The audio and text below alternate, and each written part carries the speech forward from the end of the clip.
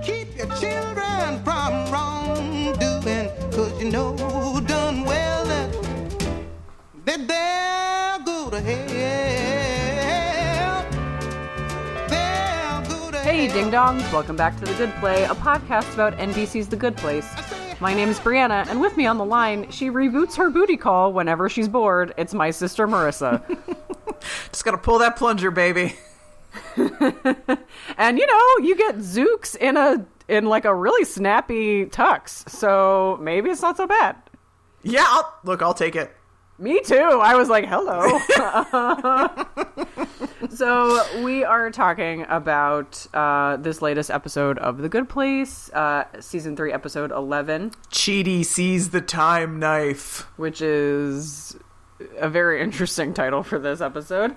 But before we get to the recap, a little bit of housekeeping up front. You can find us on iTunes, Google Play, and at goodplay.cast.rocks.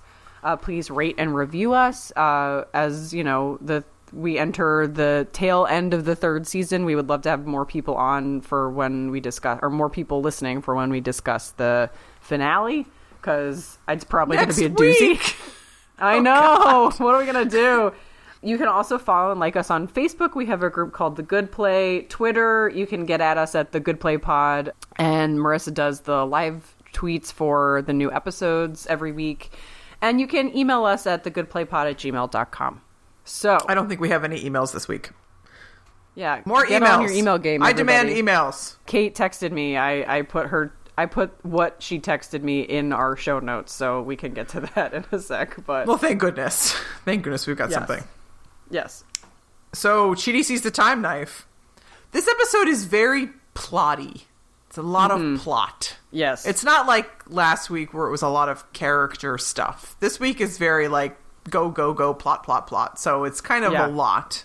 I don't know. I'll try to be as brief as I can be, but I think it's going to be a lot of detail. Yeah. So we left them last week with Michael turning himself into the judge and saying that he's going to they have a détente. They're going to meet at the Interdimensional Hole of Pancakes. And no, there's no time for Chidi to change out of his mailman uniform. Which, thank you, everybody involved in that decision. Thank you so much. So Judge Jen would thank you too. Oh, yeah. That's Judge Jen and I have a very similar tastes in men, apparently. So they all go to the IHOP. Chidi doesn't want to go, so Michael pushes him in. Which is great. And yeah. So they all show up there, and Michael says, if you eat anything in this IHOP, you will literally explode. And Jason goes, I know, it's IHOP. Then he and Eleanor high five. Which I loved. I was like, this little trash bag high five for a second. Like, they both know kind of where they come from. When we were growing up, I don't know if you remember this, Brianna, when we were growing up, we were not allowed to go to the IHOP because one time we went and Mom allegedly had like a stomach thing afterwards. And so we were banned from IHOP. You don't remember this, do you? Like, I used to ask to go to IHOP and Mom and Dad were like, absolutely not. That place is not on our permitted list. We can only go to Friendly's and Bennigan's. I remember IHOP was the place that all like the seniors would go after taking their like final exams or whatever. So I got to be part of that cool group of 17-year-olds going to IHOP. I just went to IHOP when I was in California for a friend's wedding. It was like we had to go get breakfast before the wedding, and it was like literally the only place open is IHOP. Let's go. It was exactly as underwhelming as you think it would be. This one is a little bit different because it's the interdimensional. It's not quite the same. The special effects I found discombobulating. I did not like having to look at the TV screen while they were sort of in this weird space. You know, Michael has told them that the judge's powers are limited in the IHOP, so she can't just like instantly retire him while they're in the IHOP. So before the judge shows up, Jason has like this quick conversation with Janet where he says like, I know that we used to be married and I think I'm catching feelings for you. And, you know, there's a Justin Bieber song called Catching Feelings. So Catching Feelings. I love that song. Anyway, continue. Okay. And you're like, so he said, nah, not so much. And so, Jason says, like, I know we know we're not married or anything, but, like, maybe you and I could kind of just go on a date, or maybe we could be, like, girlfriend, boyfriend, or whatever. And Janet's like, well, I'm not a girl, but I would like to go on a date with you. And it's very sweet. Yeah. I mean, I still have no idea what she sees in him, but whatever. I mean, other than the cheekbones. I was going to say, as Eleanor said, I get it. He's a, straight hottie. Right.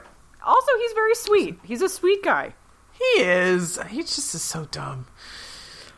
So Jen shows up, and she's, like, super mad about all the rules that, that Michael's broken. He's like, I'm done breaking rules. And she's like, I don't know. It looks like you're carrying a book that you stole from the accounting office. He's like, from now on, I'm done breaking rules. Yeah.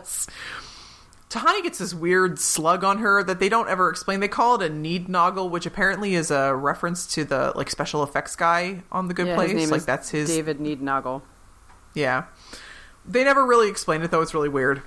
So we're still in this, like, trippy special effects world, and finally the judge just kind of makes it look like an actual IHOP, thank God.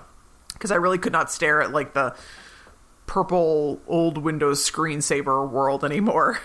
Jason thinks they're on a bad ayahuasca trip. So Michael tells Jen, like, life is so complicated that it's impossible for any humans to get into the good place now because of all these unintended consequences. And Jen's like, your revelation is that life is complicated. That's not a revelation. That's a divorced woman's throw pillow. Which was pretty good burn. Amazing. I was like, can I get a throw pillow that says that? Oh, now that's a great Christmas present idea for me if I remember it. So Michael tries to dance to distract her, and then he flosses. Chidi's like, then Chidi's like, to quote Jean-Paul Sartre, I can't pronounce French names. And then Jason's like, no, I want to talk. And Eleanor's like, boring. Yeah. And Eleanor's like, it's been nice knowing everyone. And I will see you all in the bad place. But then Jason's like, there was a guy on my 3,000 person dance crew whose name was Big Noodle, and I was always mad at him for being late, but then it turned out that he was working 3 jobs, and I was never mad at him for being late again because he was, like, just trying to survive or whatever. And everyone's like, oh, that was salient. That was weirdly they salient. always look on their face like, did Jason just make sense and, like, make a good point? Right. And of course he does it in the most Jason way possible, because he's saying this thing that is, like, actually very trenchant social commentary, but it's couched in, like, this, like, very Florida swamp person trash bag kind of way. Right. So because Michael is showing Jen, like, look, this person just tried to buy a tomato and they got negative points. And Jen's like, well, then do the research and buy, like, a better tomato. And Jason is pointing out, like, that this guy he knew who was just trying to get by, like, doesn't have time to research a tomato when he needs to buy a tomato. And also, doesn't have the time, doesn't have the means to, like, maybe go to, I mean, he makes the joke, right? This is what I'm talking about. Like, he makes the joke that, like, non-fried vegetables are banned in Jacksonville. That's pretty good. But, like, I think he also means, like, he doesn't have always the means to, like, go to a farmer's market that's, like, locally sourced and all that kind of stuff. Sure. Sometimes you're going to, like, this is very Philly of me, but, like, sometimes you gotta go to the Wawa and pick up a quart of milk, and you don't have time to be like, is this cow treated well? Like, you're just like, I have a 2-year-old at home. Yeah. Right. So Michael's like, look, Judge, I know that you don't like to spend time on Earth because you're trying to remain impartial, but, like, can you just go down for a little bit and kind of see what it's like? Jason says, you can't judge us because you don't know what we go through. Right. And so the judge says, okay, fine. I'll go down on Earth for a little while, and fine. So she goes down, and then she comes back, like, immediately 2 seconds later, and she goes, oh boy, that was rough. Earth is a mess, y'all. I was watching this last night. I had been out. I was kind of tired. I was like, I guess I gotta, like, watch this show. So I'm just, like, taking notes. And she comes back. She's like, Earth is a mess, y'all. And now I was just like, I laughed out loud, obnoxiously alone in my apartment. I was like, that's my 2019 mood so far. Earth is a mess, y'all. And she says, also, I guess I'm black, and they do not like black ladies down there. Which, So Ian, one of our listeners, Ian, his wife is black and he is Jewish. So they have a daughter who is the same as Maya Rudolph, right? He called it bluish, which I thought was hilarious. Right, Adorable. that she is black on her mother's side and Jewish on her dad's side, just like Maya Rudolph. And Ian pointed out that like he's not sure that many people even know that Maya Rudolph is black, but Maya Rudolph is black. Everybody, her mom was a very famous R&B singer, Minnie Riperton, who unfortunately died very young, and that's a very sad story that I don't want to get into right now because it's too sad. So Jen talks about how she went all over the world, to all these different countries, and how it was like impossible to make good decisions. And Michael's like, even if you try to make good decisions, you don't always know the unintended consequences. And Chidi's like, I tried obsessing over every decision and it still landed me in the good place. Bad place. And I'm just another problem of here. And Jen's like, you are nobody's problem, sweetheart. And I was like, oh, Jen and I are on the same wavelength. Chidi, my TV husband. And Eleanor's like, yeah, it's so hard. Like, there's a chicken sandwich that if you eat it, it means you hate gay people, but it's delicious. And Jen's like, it is delicious. Oh my god. Apparently Jen went to Chick-fil-A at some point during her stay on Earth. Well, she had time to go to like 8 countries. Oh yeah, she was obviously down there for months, if not years. So Jen brings Sean in, who's in the middle of torturing Shakespeare by telling him the plot of the Entourage movie, which my god. This made me laugh so hard. Fully get it. Like, the Entourage isn't based on Shakespeare, right? No, it's just terrible. It's just terrible. Entourage is like the most vapid thing on planet Earth. I know, but he could have been telling him... Remember that Amanda Bynes movie where it's supposed to be like 12th Night or something? Oh, what a girl wants? That's not... Maybe? Yeah, where she's like dressed up as a boy to be on the basketball team or whatever. Do you know what I mean? Like, I felt like they could have made it so that it... keep going. Okay. Bynes dresses up as a boy. And Sean's like, ugh, what am I doing here? She's the man. She's the man. She's the man. Thank you. Right? Wouldn't that have been... Anyway. So Jen and Sean and Michael and the humans are now in this conference room, and Jen's like, look, Michael brought up this interesting point that, like, it's almost impossible for humans to be good now. And Sean said, counterpoint, humans are terrible. Limp Bizkit, slavery, the prosecution rests. And Jen's like, he raises some good points. And Michael's like, look, there are plenty of awful people, and I guess Nazis again somehow. That was amazing. But there are plenty of people who are just trying to be good. And Sean's like, no, humans are bad. Full stop. And Michael says, look, the 4 humans in the neighborhood, they got better. And it's so interesting because this is a point that you and I have brought up so many times. Eleanor I have that basically... yeah. Go ahead. Yeah. So Eleanor says, like, you took away so many variables, like we didn't have to like figure out how to pay rent, which is something that you and I have said probably verbatim on this podcast, right? Yeah, especially when we talk about Jason and Eleanor. Yeah, that they did not have to contend with the economic realities. They're in this post-scarcity society. Nobody says the words post-scarcity society in this episode, but that they're in this post-scarcity society in the afterlife, and therefore they can kind of focus more on ethics and morality. And there's also, I mean, and she points out too, like, there's no racism, there's no sexism, there's like, everybody's kind of on a level playing field.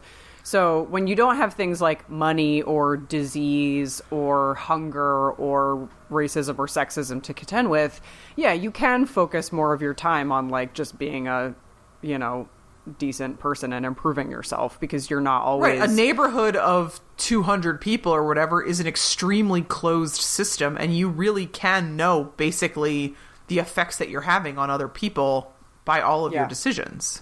Yeah. Chidi wants to back her up, and then he kind of gets shot through like a portal, and he's bouncing around the room, and Eleanor's like, somebody catch my tiny boyfriend. And I was like, oh, boyfriend. Oh. Because we didn't know that they were actually calling each other boyfriend, girlfriend. And I was like, Cheleanor. And then somebody catches him, I forget who. And he kind of staggers out of, back into existence and was like, I saw a trillion realities all folded into one blade. And Michael's like, yeah, the time knife. We've all seen it. Like, what was your point? And Chidi's like, moving on. Okay, yeah. And then Chidi kind of reiterates, the things that we just said, and then says, the thing that we need to do is kind of do what Simone did with us, which is to try to repeat the experiment. Like, find... Shouts to Simone. I'm glad she's getting a little bit of a callback in this episode. Yeah, even though she's gone. Because she's still alive. Yeah. Like, let's find more people and do another neighborhood experiment and see if they also improve in this new neighborhood. And it's like, well, where would we even do this? And Sean's like, you can't do it in the bad place again. And probably the good place doesn't want you to do it in the good place. And it's like, okay. And they show up at Mindy's house and Eleanor's like, Mindy, we need to use your backyard. And Mindy's like, why? Wait, I don't care. She's like, as soon as I asked the question, I knew I didn't care about the answer. Just like, leave me alone. And Derek, who is at Mindy's house, who we mentioned at the top of the episode, is all of a sudden quoting Edgar Allan Poe and in a tuxedo. And Mindy has been rebooting him just... Yeah. Mindy's been rebooting him just for the fun of it, which seems to have gotten him from a complete imbecile to he's only maybe 15% imbecile at this point. Because at some point he does try to drink a martini glass that's entirely full of olives. Like, he's not and later all on the way there yet. Later on, he has a martini glass just with a full lemon in it, that skin and everything. So in Mindy's house, Michael and Sean sit down with Jen, and Jen's like, all right, here's the compromise. Michael, you get to build the new neighborhood. The bad place gets to pick the 4 humans, but they have to be the same level of badness as the original 4. So, like, no murderers, no boy band managers. Yes. And like, how are we going to get the other residents? And Janet's like, I can make people the way I made Derek, so I'll just make the other residents. And Jen's like, you've got a year to see, if the humans improve, and I will be watching this one, like, very closely, which is wise. And so then it's so great because Janet and Michael, it really made me think about the episode called Janet and Michael, or maybe Michael and Janet. Me too. Where Michael's like, the reason is friends, Janet, because they're like, so obviously, like, they're like work BFFs, and Michael's like, oh, I'm not sure what to do, and Janet's like, I have some ideas, and he's like, you have some ideas? She's like, I have like 11 trillion ideas, and like, here's the basics, and she kind of just blinks something into existence, and Michael's like, yes, right? Yeah, and it's a nice counterpoint to in Janet and Michael, that episode where, like, you see them interacting for the first time, trying to make a neighborhood, and Michael thinks he has to kind of, like, shoulder everything himself, and he starts freaking out, and he's like, I don't know if this is going to work, and then Janet comes up with the idea for frozen yogurt, and he's like, you're a genius! Yes. We find out that Eleanor and Chidi get to go back to their old house, which I was like, ah! Like, my Cheleanor feelings were just spilling out of me. Just like, I was like, this is so beautiful. And... and Chidi's like, why did you want, like, this recreation of this house that was designed to be everything you hate? And she's like, I don't know, it's because we fell in love here. This is the place I fell in love with you. And then she's like, I mean, just kidding, you're a nerd, and I hate this house, and whatever, she's kind of giving him a hard time. And then she's like, look, we can just be a normal couple here. We can just kind of, like, hang out and eat breakfast. And then they both say something at the same time, but she says study philosophy and he says have sex. And he's like, nerd. And she's like, horn dog. And it was just the most adorable, beautiful moment. Oh my God. I was like, this is maybe peak Cheleanor. And in fact, I'm kind of worried about where it goes from here, but maybe we can talk about that in later. The notes. Yeah, I have that in the notes. In the discussion section. So Janet's making people for the neighborhood, but it's, like, really draining. So she'll, like, make a person. She'll be like, hi, I'm Janet. I made you. You live here now. And they're like, hi, thank you, Janet. Okay. Yeah, it's very cute. And she's kind of, like, getting run down by this. So Derek is like, hey, I can also make people. Why don't I help you? And Janet's like, oh, thank you. And then Jason's like, because this is obviously a way that that Derek and Janet might become closer with each other. So Michael's in his office. He's sort of putting finishing touches on things. And then he gets a call from Sean, who the caller ID says it's from Jen. So he picks up, and then Sean's like, you fell for it. And then he says, hey, when your neighborhood fails, the 4 humans are going to be taken to the bad place and tortured, like your beloved humans for whom you are their demon daddy. We're going to take them to the bad place and we're going to torture them. And here's Vicky, and you see Ted Danson walk on screen. He's like, here's Vicky. We made a Michael suit for Vicky to wear. And so the humans will think that you are torturing them. And Michael's like, well, then I'll just tell them that that could be a thing. And Sean's like, no, we'll selectively wipe their memories. By the way, thanks for inventing the technology to selectively wipe their memories, because we'll totally use it. And have fun failing. Bye. You know? And then Eleanor comes because the first human, who I didn't recognize the actor, but he just sort of looks like a sort of normal 40-something white dude, is waiting in the waiting area where Eleanor used to wait after every reboot. And Eleanor goes to Michael's office to be like, okay, buddy, like, you got this. Like, let's get this show on the road. We trust you. This is going to be great. This guy's named John. He's about to wake up. Let's go. And then Michael just starts to have a panic attack. He's like, I can't do it. And you hear a knock on the door, like, this guy has woken up, and Eleanor is just like sort of crouched over Michael on the floor, and she's like looking at the door like, what do I do now? And then like cut to black. That's the end of the episode. Whew. What'd you think? Yes. I tend not to prefer these super plotty episodes. The ones that are like this was very table setting, the way that a lot of the first part of the third season was. So in that sense, I was like, well, this is not an episode I'm going to like come back and rewatch the way I come back and rewatch some of my favorite episodes. Mm-hmm. But I certainly like the direction that this is going. I love seeing Eleanor and Chidi back in their old house. I like the idea of like, okay, what happens if we try this again? Is it going to get better? Although the episode next week is called Pandemonium. So I'm not great, super optimistic. Jeez, but like, this is actually kind of a reasonable thing for Jen to want to see, right? Like, okay, maybe humans are better than the Earth gives them a potential to be. And we have these 4 random quote unquote bad people who, got a lot better when they were in the afterlife. And let's see if this happens again. It's a reasonable hypothesis to test. It's certainly reasonable that Michael is now super freaked out by the idea of being the face of the torturer of his 4 best friends for all eternity.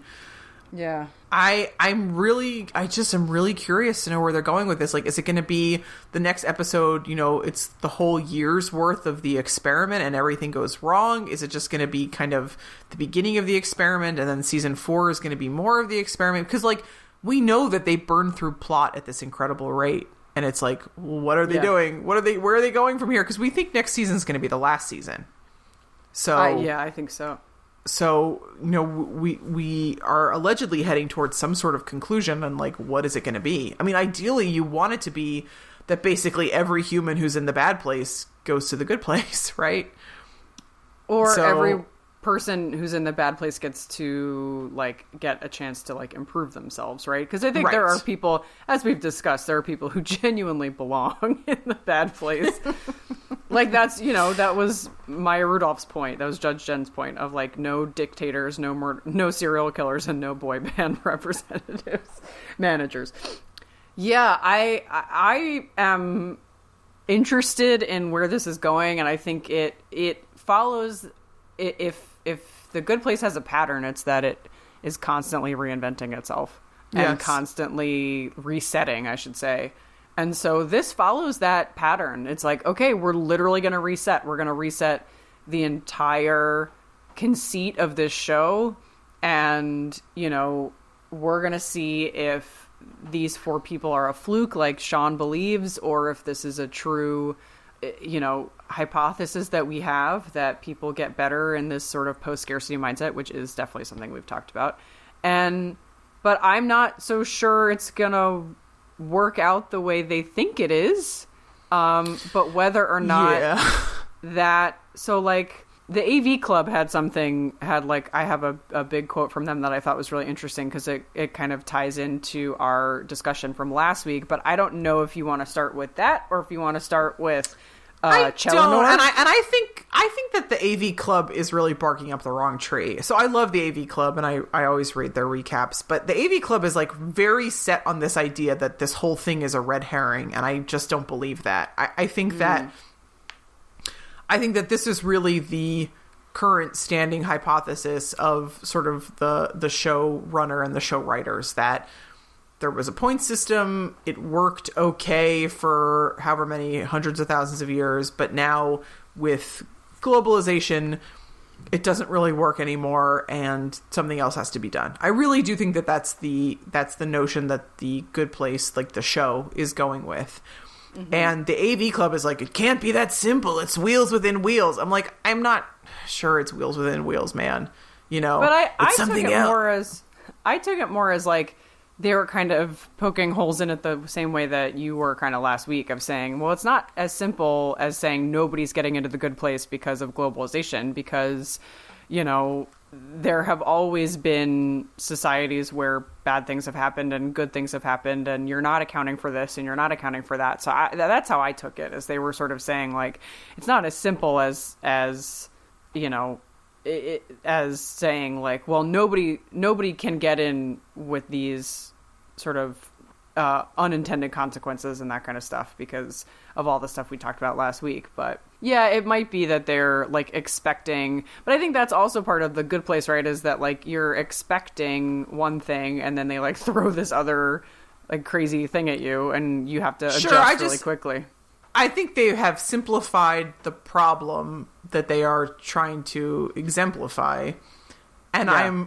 I guess I'm just okay with that. And the guy at the AV Club is taking that as like, well, then it can't be the true problem. And I'm taking it as like, yeah, they really made it almost a caricature of itself in terms of what the problem is, but also let's just take for granted at this juncture that that is actually what the problem is, and that's what we're trying to address here. Because I don't think assuming that like, oh, but the real problem is that blah-de-blah, the accountant's something, or, you know, like what do we think the real problem is if it's not that life is complicated? It's hard to divorce be, woman's right. Throw a pillow. Throw a pillow. It's so good. That's up there with Who, What, Where, When, Wine, the shirt. Yeah. Yeah. But I also don't think it's going to work out the way they think it is because of Cheleanor, ?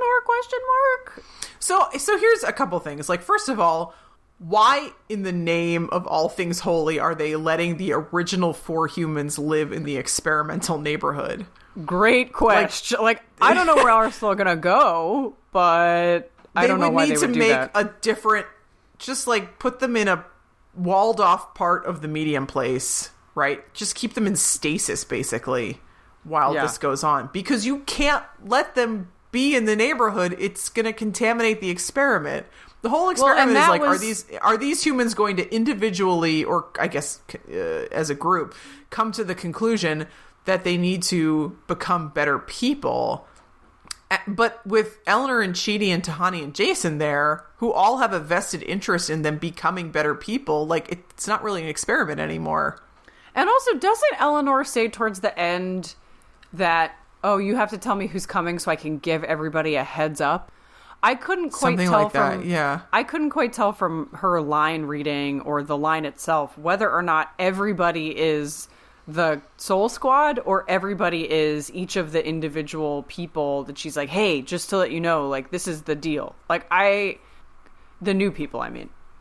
I think she probably that she meant she wants to tell the Soul Squad, like, oh, this is the new resident. This is what they're like. This is, you know, their But to your point, or whatever. That's an issue, right? Because if they're taking it's a huge issue. If they're taking him, Sean should have absolutely put his foot down, right? Sean should have been like, you can't have these people who know that the experiment is see if humans can get better, and are humans who got better, like, living in the neighborhood with the humans who have to get better. It's absurd. Yeah, because you're right. It doesn't make any sense. They have a vested interest, because the one thing, and maybe you mentioned this before, but like, one of the things that Jen says about, like, you know, when Michael is saying to Jen, like, go to Earth, and if you don't believe us, then, like, you can kill the 4 humans for real. They'll go to the bad place, and you can retire me and marbleize Janet. And she's like, all right, she's pretty cocky. She takes him up on it, and she goes to Earth, and she comes back, and she's like, Earth is a mess, y'all. But the stakes are very high for, the 4 humans, and for Michael and for Janet. So for them to be involved, I wonder if it's basically going to be like an even worse version of, like, remember at the beginning of season 2 when Michael was when Michael couldn't stop meddling. He was like so up on, like, in on everybody's, like, jock about, like, everything going well. And so I was trying to find a more delicate way to say that, and I just couldn't, and I was like, I'm gonna roll with it. So, like, you could imagine... A friend of mine who was watching this season for the first time was texting me, like, why doesn't Michael just, like, ease up? And I was like, well, you should listen to our podcast episode about that, because that was our question, too. Like, why can't he just chill out and let the humans torture themselves the way they're supposed to? That's the whole point. Well, and now it's the opposite of that, right? It's the humans are not supposed to torture each other like they're supposed to. They're supposed to get better. And if you have, 2 ethereal beings and 4 former humans whose fates are all and still honestly, humans. Don't denigrate Eleanor and the rest of them. I'm humans. so sorry. Yeah, I mean, they're like, but they're not alive. They're spirits of people or whatever. But you have these 6 whose, like, individual beings are riding on this, and then on top of it you have, like, the fate of humanity, right? Jen basically says one way or another this is gonna end. This ends, right? Yes. So, like, it might end with Michael and Janet and everybody and Eleanor being able to save everybody, but it might end with, like, you guys just getting retired, and, like, that's the end. I don't think that's gonna be the end, but that's part of what... Michael Schur, no, I don't think so. I don't think Michael Schur does that ending. Yeah. And, having Sean's plan to basically be like, if you mess up, like, you are essentially going to be torturing, not you, but, like, the humans are going to think it's you, and that's going to make it a billion times worse, was really diabolical. Like, the first diabolical thing that hasn't been funny that I've heard, because the whole they have that whole conversation about, like, penis bees. I can't believe I just said that out loud, but, like, they have that whole conversation about, like, how to torture the humans and, like, bees with teeth and all that kind of stuff. And it's all the stuff you've, like, butthole spiders and all the things we've heard before that you're like, oh, that's comically terrible. But this is, like, you could imagine the 4 humans believing that this, demon has been reformed and is on their side. And could you imagine what it is like to have somebody you loved and trusted torture you every single day for eternity? That sounds awful. Yeah. So no, unspeakable. Yeah. Yeah, and so Michael basically freaks out because he can't bring himself to tell Eleanor that, right? Because, what's it going to do? What good is it, to tell her? There's no good in telling her. He's freaking... So he's, like, on the floor, right? He's freaking out at the end of the episode, and then... It's like the time he had his existential crisis. It is. There would be no me. Yeah, so he's on the floor, and then so I could even see that as, like, part of the next week's, like, pandemonium, right? Is, like, do they have to Weekend at Bernie's him through this, like, opening day? But also, like, what is the actual... So are they going back to the notion of these people know that they shouldn't have gotten into the good place, so they're going to pretend to be another person and secretly improve themselves on the side? Or is it going to be like, hey, this is the good place, everybody gets into the good place, like, welcome, and then they feel like they don't have to improve themselves? Well, like, that's kind of a catch-22.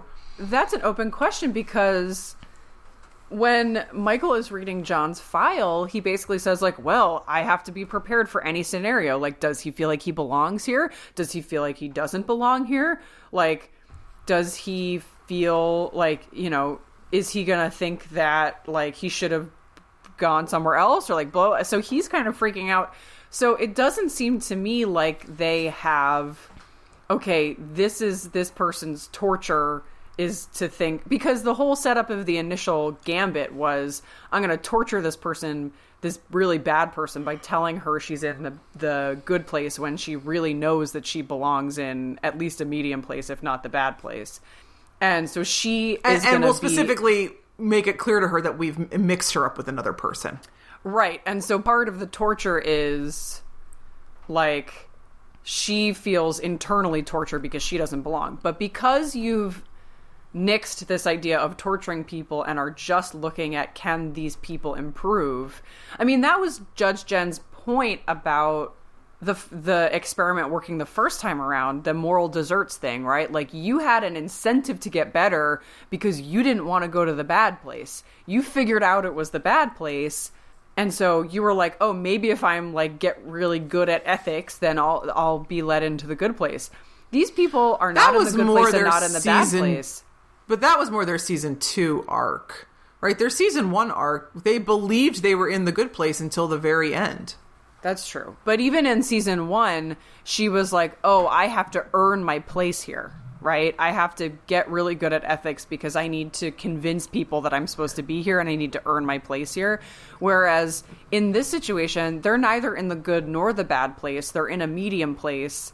They are not being tortured, so they don't have this like sort of secretive, like, oh, you're supposed to be in, you know, there was a mix-up and you really belong in the bad place, but maybe you can save yourself if you stick around. There's not any of that. So I'm sort of interested in, like, are people who believe that they are genuinely good and who Tahani and Chidi believed that they were genuinely good, right?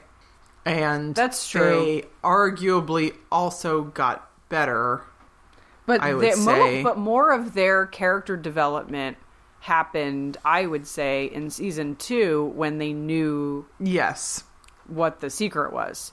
And they knew why they had been sent to the bad place. You know, Tahani's whole thing about, like, confronting her parents doesn't happen until she's gone through, like, this bigger transformation of, like, oh, even the beginning of season 2, she goes, this is a mistake, I shouldn't be here.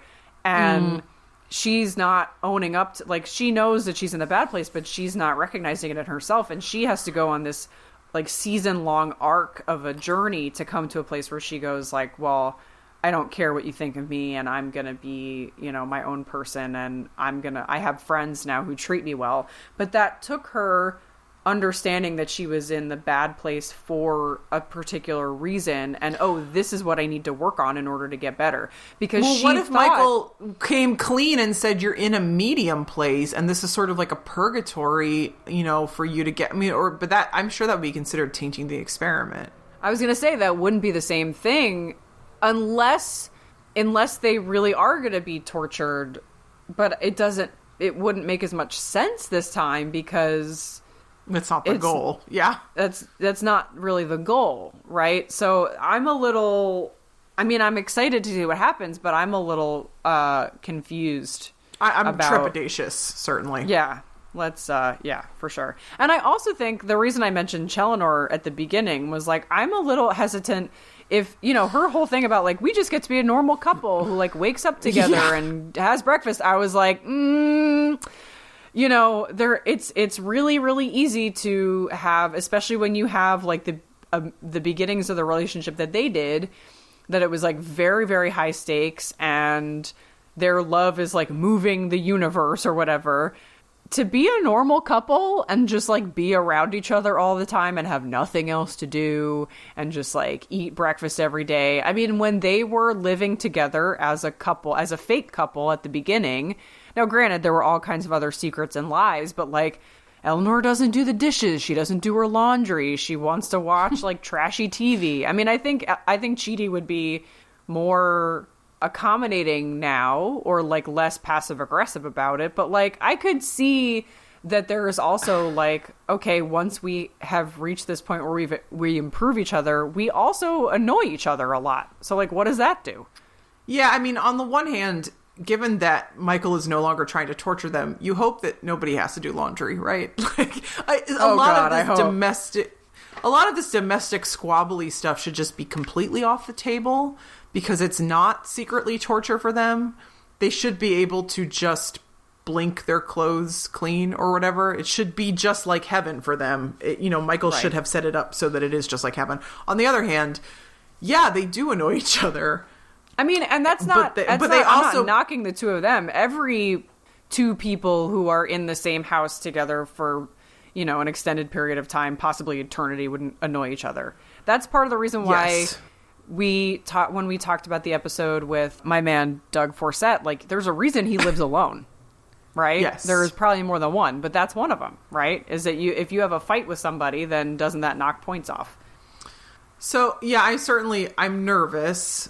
I do, they spent a lot of time in the last episode, the 4 Oreos from Heaven episode. They spent a lot of time establishing that Chidi really, really loves Eleanor and it really understands her particular set of flaws and is okay with them. Right. So I want to believe that was not all misdirection leading towards them sort of blowing up spectacularly. No, I mean, I wouldn't even say that. I am nervous about it. I'm nervous about it. I'll say that. I'm nervous about it. I mean, I don't think that they're going to blow up spectacularly, but if you're setting up the theme of, in this neighborhood, can we improve each other by helping each other? Could we also potentially, through their relationship, being exploring the theme of, in this neighborhood, when we are all together and we are just trying to be normal people, like being in a regular relationship, we're not always going to be helpful to each other. Sometimes we're going to get on each other's nerves. And what does that mean? Does that mean that we're bad people, or does that mean that we're just people who sometimes have complicated feelings? I think that their past incarnations where they have had feelings for each other is pretty good evidence that they can kind of live together as a couple in one shape, form, or fashion or another. But you raise a good point, which is that, it's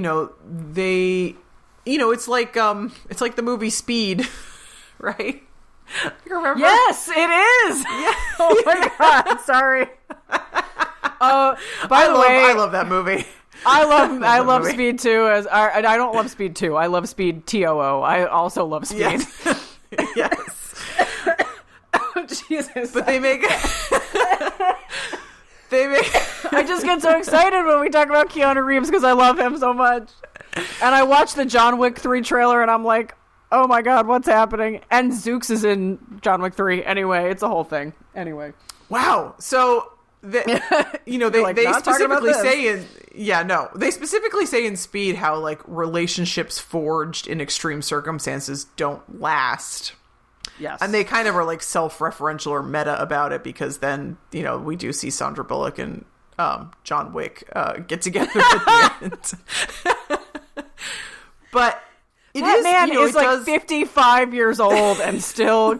I'm sorry. I love Keanu. I'll shut up about him.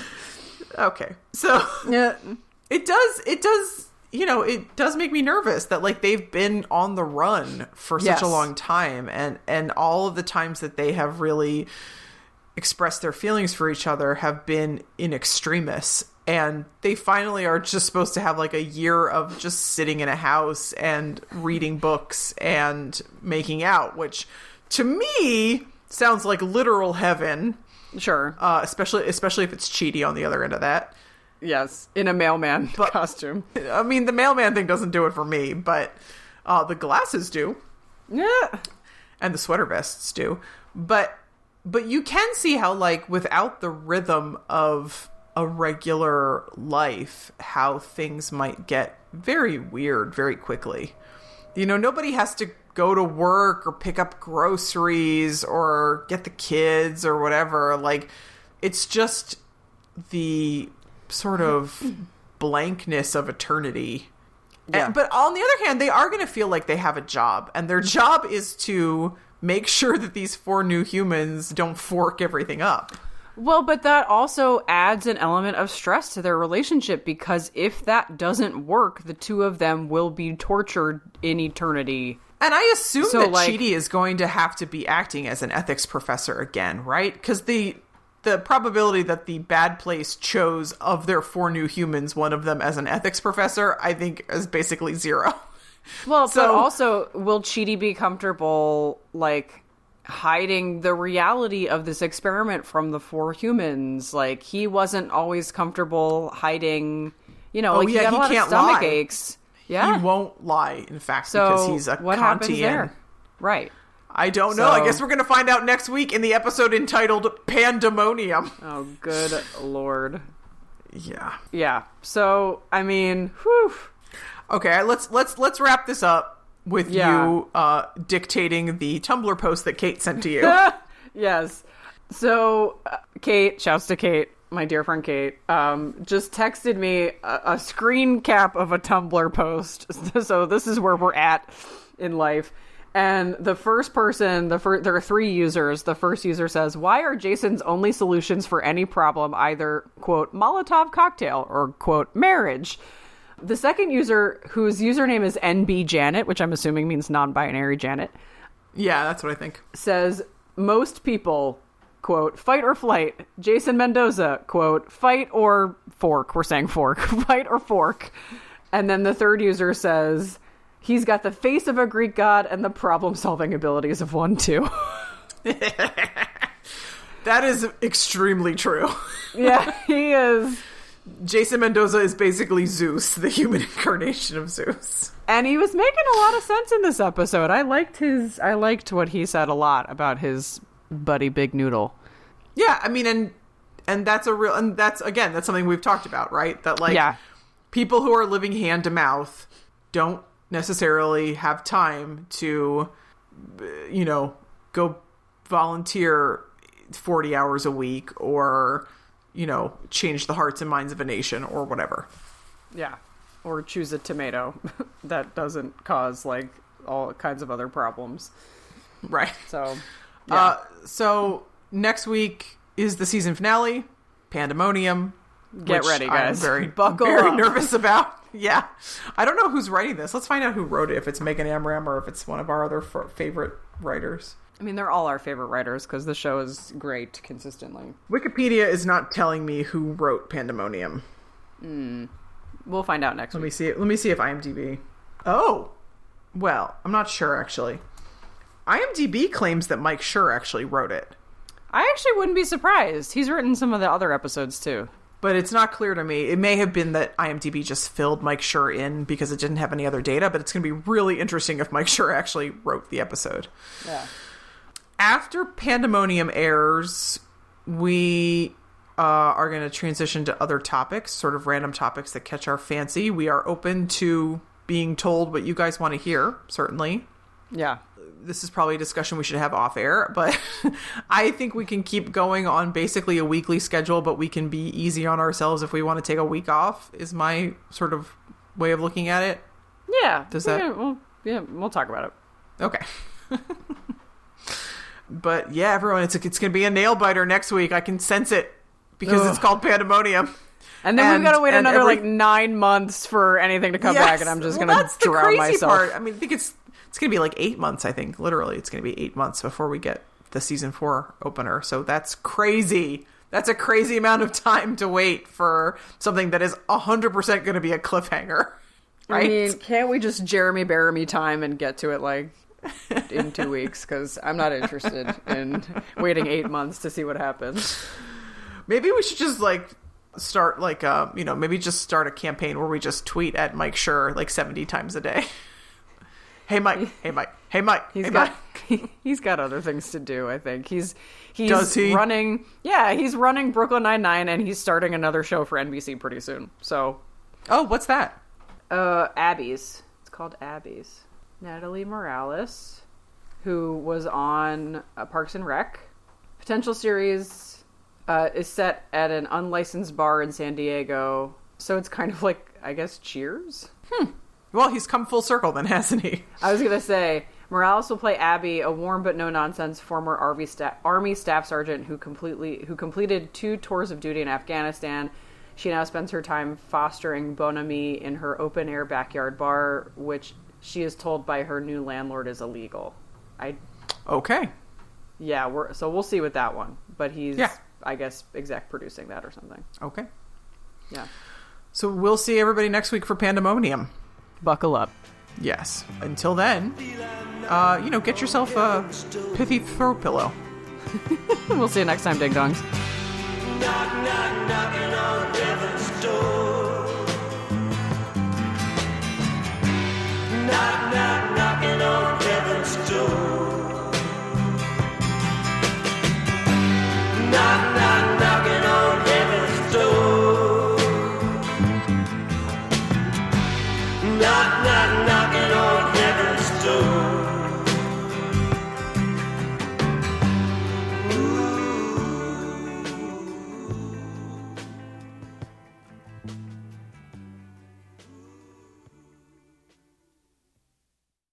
And while Marissa looks that up, if anybody wants to talk to me about John Wick, the John Wick series, I've never seen it, but I know a weird amount about it because I love Keanu. So if you want to talk about it, get at me.